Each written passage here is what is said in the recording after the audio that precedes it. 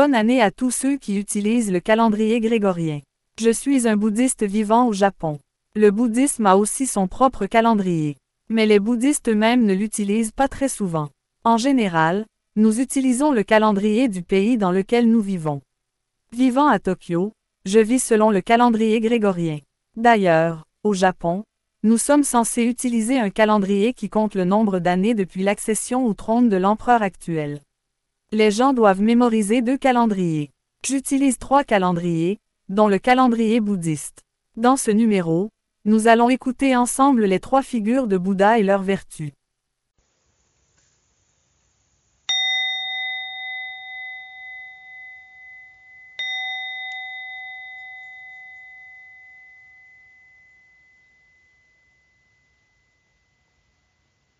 Ne cherchez pas à connaître le Bouddha à travers sa forme ou ses attributs, car ni la forme, ni les attributs ne sont le vrai Bouddha. Le vrai Bouddha, c'est l'illumination elle-même. La véritable manière de connaître le Bouddha est de réaliser l'illumination. Si quelqu'un voit une excellente représentation du Bouddha et qu'il pense alors qu'il connaît le Bouddha, il est dans l'erreur d'un œil ignorant, car le véritable Bouddha ne peut être incorporé dans une forme et ne peut être vu par des yeux humains. On ne peut pas non plus connaître le Bouddha par une description parfaite de ses attributs. Il n'est pas possible de décrire ses attributs avec des mots humains. Bien que nous parlions de sa forme, le Bouddha transcendant n'a pas de forme définie, mais peut se manifester sous toute forme. Bien que nous décrivions des attributs, le Bouddha transcendant n'a pas d'attributs définis, mais peut se manifester à travers toute perfection. Ainsi, si l'on voit distinctement la forme du Bouddha ou si l'on perçoit clairement ses caractéristiques et que toutefois, on ne s'attache ni à sa forme, ni à ses caractéristiques, on a la capacité de voir et de connaître le Bouddha. Le corps du Bouddha est l'illumination elle-même. Étant sans forme et sans substance, il a toujours existé et existera toujours. Ce n'est pas un corps physique, qui doit être nourri par des aliments. C'est un corps transcendant dont la substance est la sagesse. Le Bouddha, donc, n'a ni crainte ni malaise, il est immuable. Donc, le Bouddha ne disparaîtra pas aussi longtemps que l'illumination existe. L'illumination apparaît comme la lumière de la sagesse qui éveille les gens dans une vie nouvelle et qui cause leur renaissance dans le monde du Bouddha. Ceux qui réalisent cela deviennent des enfants du Bouddha, ils suivent son dharma, ils honorent ses enseignements et les transmettent à la postérité. Rien ne peut être plus miraculeux que le pouvoir du Bouddha. Le Bouddha possède un triple corps. Il y a l'aspect de l'essence ou dharmakaya, il y a l'aspect des perfections spirituelles ou sambhogakaya, et il y a l'aspect des manifestations ou nirmanakaya. Le dharmakaya est la substance du dharma, c'est-à-dire, la substance de la vérité elle-même. En tant qu'il est aspect de l'essence, le Bouddha n'a ni forme ni couleur, et puisque le Bouddha n'a ni forme ni couleur, il ne vient de nulle part et il ne va nulle part. Comme le ciel bleu, il recouvre toute chose et puisqu'il est toute chose, il ne manque de rien. Il n'existe pas parce que les gens pensent qu'il existe, pas plus qu'il ne disparaît à cause de gens qui l'oublient.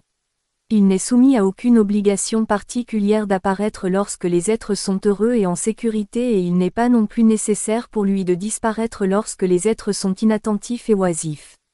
Le Bouddha transcende toute orientation imaginable de la pensée humaine. Sous cet aspect, le corps du Bouddha remplit chaque coin de l'univers, il parvient partout, il existe pour toujours, que les gens croient en lui ou doutent de son existence. Le Sambhogakaya signifie que la nature du Bouddha, qui est la fusion de la compassion et de la sagesse, qui est une idée sans image, se manifeste à travers les symboles de la naissance et de la mort, de l'émission de grands vœux, des pratiques et de la révélation de son nom, afin de conduire tous les êtres à la délivrance. Ainsi, la grande compassion est l'essence de son corps et, dans son intention, le Bouddha emploie tous les procédés pour libérer tous ceux qui sont prêts pour la libération. De même qu'un feu, une fois allumé, ne s'éteint pas jusqu'à l'épuisement du combustible, ainsi la compassion du Bouddha n'hésitera jamais jusqu'à l'épuisement de toutes les passions mondaines.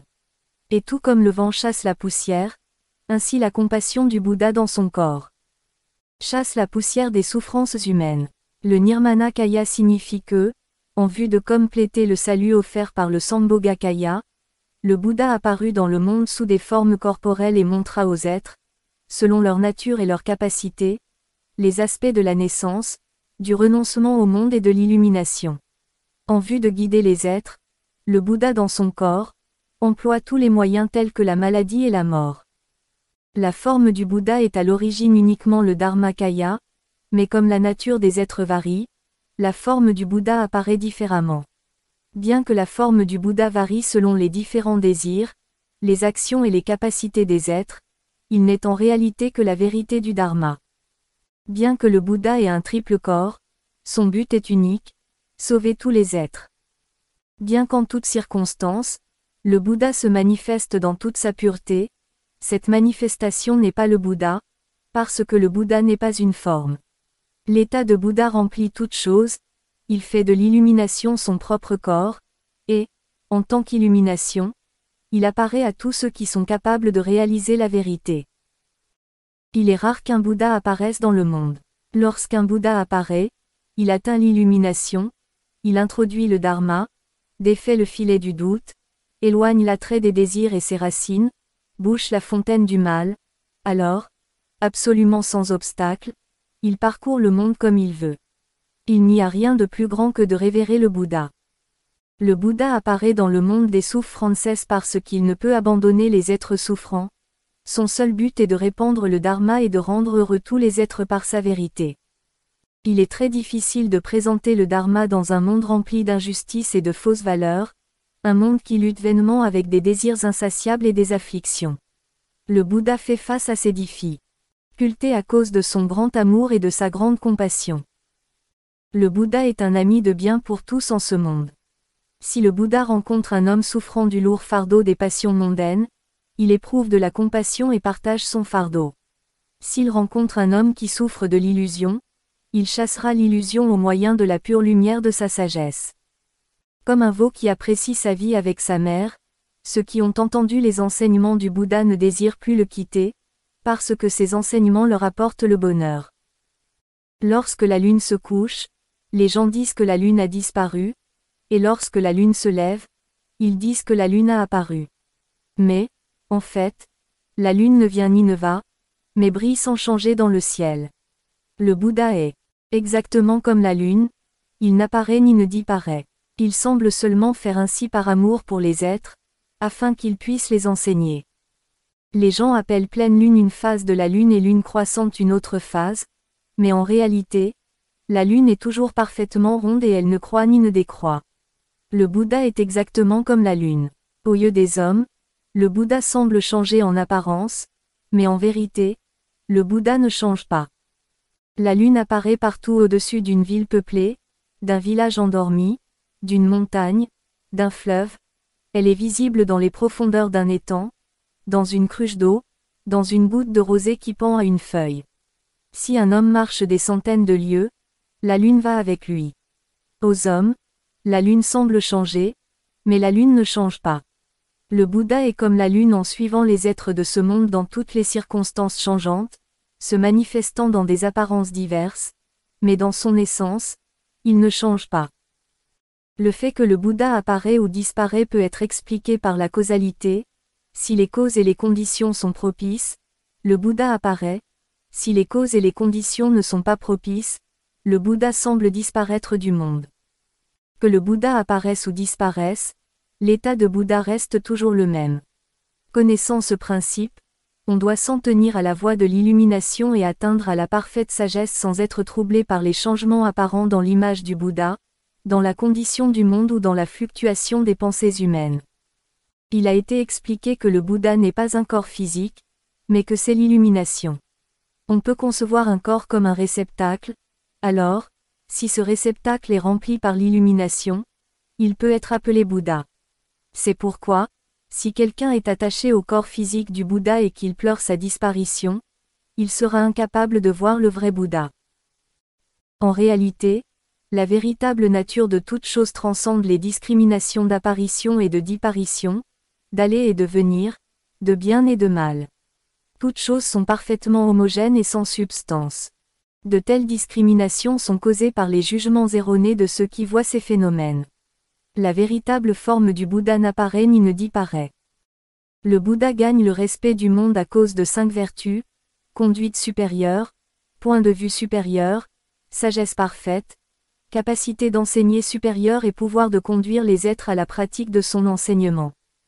De plus, 8 autres vertus permettent au Bouddha d'accorder des bienfaits et le bonheur aux êtres, apporter des bénéfices immédiats dans le monde à travers la pratique de son enseignement, juger correctement le bien et le mal, le vrai et le faux, conduire les êtres à l'illumination en leur enseignant le vrai chemin, conduire tous les êtres par un moyen adéquat, éviter l'orgueil et la vanterie, faire ce qu'il a dit et dire ce qu'il a fait et ainsi accomplir les vœux de son cœur plein de compassion.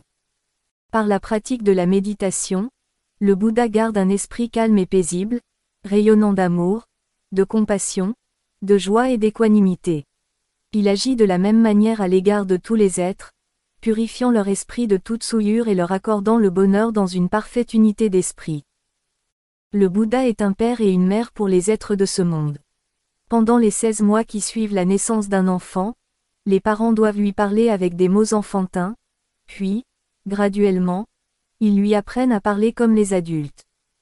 Comme des parents terrestres, le Bouddha prend d'abord soin des êtres, puis il les laisse prendre soin d'eux-mêmes, il leur apporte d'abord de quoi satisfaire leurs désirs et ensuite il les conduit à un refuge paisible et sûr. Ce que le Bouddha enseigne dans son langage, les êtres le reçoivent et l'assimilent dans leur propre langage, comme si cela leur était destiné exclusivement. L'état d'esprit du Bouddha surpasse les pensées humaines, il ne peut pas être compris par des mots, on peut seulement le suggérer par des paraboles. Un fleuve est remué par les galops des chevaux et par les éléphants, est troublé par les mouvements des poissons et des tortues, mais le fleuve coule pur et non troublé par ces bagatelles. Le Bouddha est comme le grand fleuve.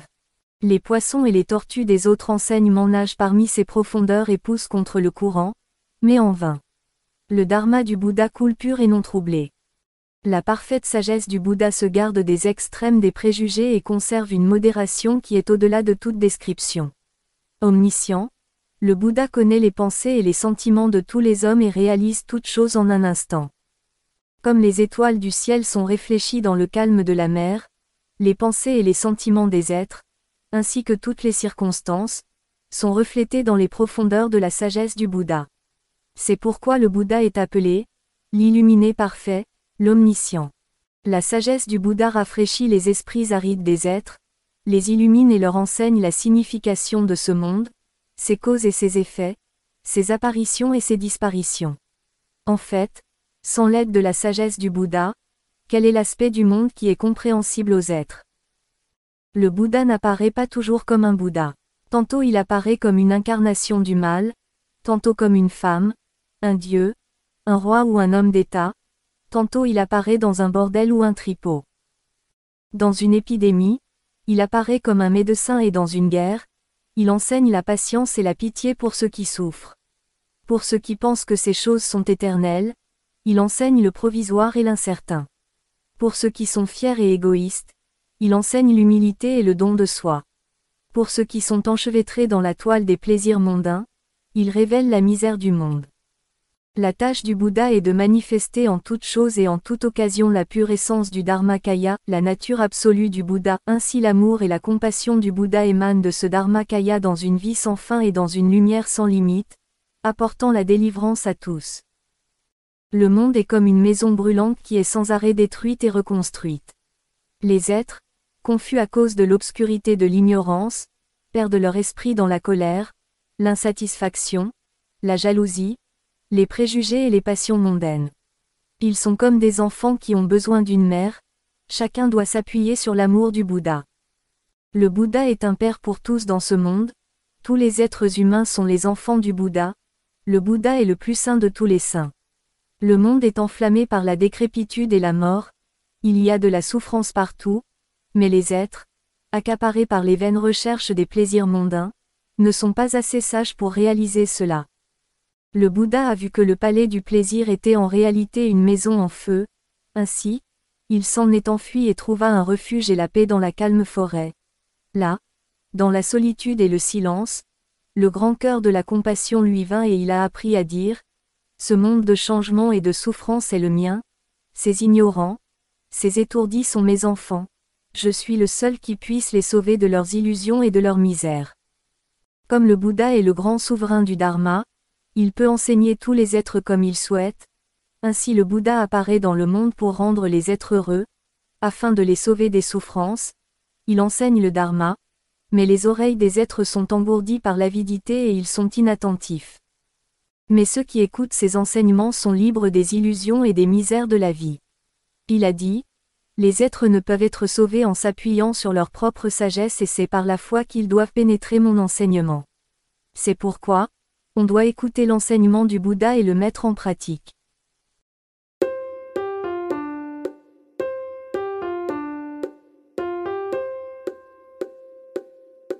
Cet extrait du podcast a été extrait et édité de L'enseignement de Bouddha, publié par Bokkyo Dendo Kyokai. Le nom signifie Association missionnaire bouddhiste, en japonais, et il a un bureau à Minato-ku, Tokyo. Ils détiennent le droit d'auteur sur leurs écritures bouddhistes. Vous aurez accès aux écritures bouddhistes traduites dans les langues du monde entier. À partir de la prochaine fois, nous écouterons les enseignements que le Bouddha a éclairés. Que signifie s'éveiller à la sagesse? En tant que bouddhiste, j'ai quelque chose à vous dire à tous. Shinran, un moine bouddhiste du XIIe siècle a dit, cette année et l'année dernière, nous avons appris le décès de nombreuses personnes. C'est vraiment triste. Cependant, la vérité de l'impermanence de la vie et de la mort est un fait enseigné par ceux qui s'y sont éveillés, alors s'il vous plaît ne soyez pas surpris et éveillez-vous à sa sagesse. En tant qu'être imparfait, peu importe à quel point nous, êtres humains, avons le cœur brisé par la mort de nos voisins, il nous est malheureusement très difficile de les aider. Peu importe à quel point nous souhaitons et versons des larmes pour la réanimation de nos proches mourants, comme nous le savons tous, nous ne pouvons pas les ramener d'entre les morts. Cette pensée est un acte de miséricorde noble mais imparfait qui ne peut être accompli. On peut éveiller la sagesse. Tout le monde peut le faire. Ensuite, vous pouvez pratiquer l'acte de compassion parfaite et, avec le temps, lorsque vous vous éveillerez à la vraie sagesse, vous pourrez aider vos voisins qui souhaitent s'éveiller à la sagesse et les aider à réaliser leurs souhaits. Voilà ce que signifie être éveillé par la sagesse. C'est ainsi que nous pouvons vivre une grande vie. Ce n'est pas que la foi, dans le bouddhisme signifie croire en quelque chose. Vous pensez peut-être que croire signifie s'accrocher à quelque chose comme à une certitude. Ce n'est pas le cas. Cela signifie que votre esprit devient propre et clair. Lorsque vous vous éveillez à la sagesse profonde, les bouddhistes appellent cela la foi. Ceux qui s'y sont éveillés voient le monde correctement et sans préjugés. Alors, il ou elle va sûrement agir pour rendre le monde meilleur. Les bouddhistes appellent cela la pratique. Lorsque vous serez pleinement éveillé à cette pratique, vous deviendrez un Bouddha. S'il vous plaît, soyez bien conscient. Je vous en prie, comment puis-je m'éveiller à la sagesse? C'est une question difficile. Je ne peux pas vous donner une réponse facile disant que si vous faites A, vous obtiendrez certainement B. Seuls des escrocs prétendant être religieux diraient de tels mots. Je peux seulement vous donner quelques conseils. L'un d'eux est qu'il est important de garder le doute. Toute question est bonne à prendre.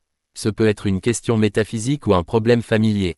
Ne l'obscurcissez pas, mais travaillez-y comme une énigme éternelle et insoluble. Ne tenez pas les choses pour acquises. Il est important de se demander pourquoi on les considère comme acquises. Ne vous accrochez pas aux solutions faciles. Un jour, vous découvrirez que c'est ce qui a le mieux nourri votre éveil à la sagesse. Qu'est-ce que cela signifie d'être éclairé? Qu'est-ce que cela signifie de s'éveiller à la sagesse? À mon avis, c'est rencontrer l'éveillé.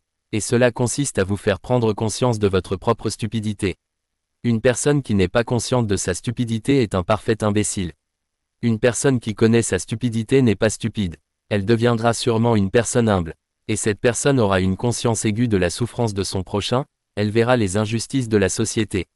Cette personne va sûrement réconforter son voisin, critiquer l'injustice sociale et agir pour l'amélioration de la société.